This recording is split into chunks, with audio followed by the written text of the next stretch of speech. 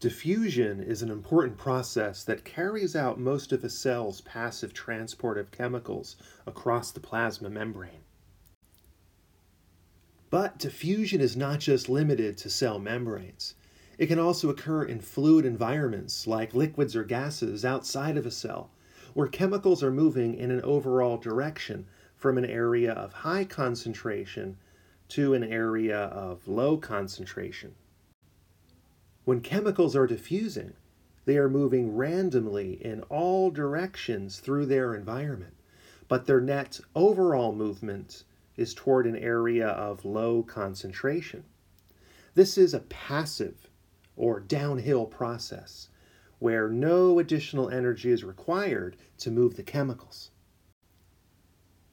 In this example, a drop of red food coloring, the solute, is added to a glass of water, the solvent. The drop of food coloring is the area of high concentration, and it's going to randomly disperse or diffuse throughout the glass of water to areas of low concentration. So we say that the solute is moving down its concentration gradient from high concentration to low concentration. Eventually, all of the food coloring and water molecules will become evenly mixed, and at that point, equilibrium is achieved. All of the molecules are still in random motion at equilibrium, but there is no longer any net movement of the food coloring toward areas of lower concentration. When equilibrium is reached, diffusion has essentially stopped. There are many factors that influence the rate or speed of diffusion across a membrane surface, such as the steepness of the solute's concentration gradient, temperature, the size or mass of the solute, membrane surface area, and diffusion distance. The concentration gradient plays an important role in diffusion rate. The steepness of a gradient refers to the difference in the range of the chemical's concentration on one side of the membrane relative to the other. For example, if we have a very high concentration of a solute, say at 95% on one side of the membrane, and a very low concentration of the solute at 5% on the other side of the membrane, the gradient is described as being very steep because of the large concentration difference.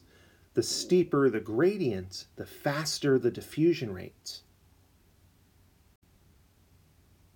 Contrast this to a concentration difference that is not as large, where the concentrations are more similar, such as a 60% concentration of the solute on one side of the membrane and a 40% concentration on the other side. Diffusion will still occur, but at a much slower rate because the concentration difference is much smaller.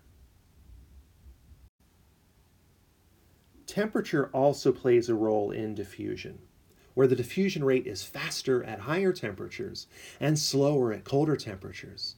For example, when body temperature is elevated during exercise or a fever, diffusion is occurring faster compared to the body's normal lower temperature. The size or mass of the solutes also influences diffusion rates. Very small solutes move quickly, whereas large solutes move more slowly across a membrane. The surface area of a membrane is the overall amount of membrane surrounding a cell. When you wrap gifts during the holidays, the amount of wrapping paper you use to cover the gift is like the surface area of membrane wrapped around a cell. This is why membranes in cells and organelles are often folded.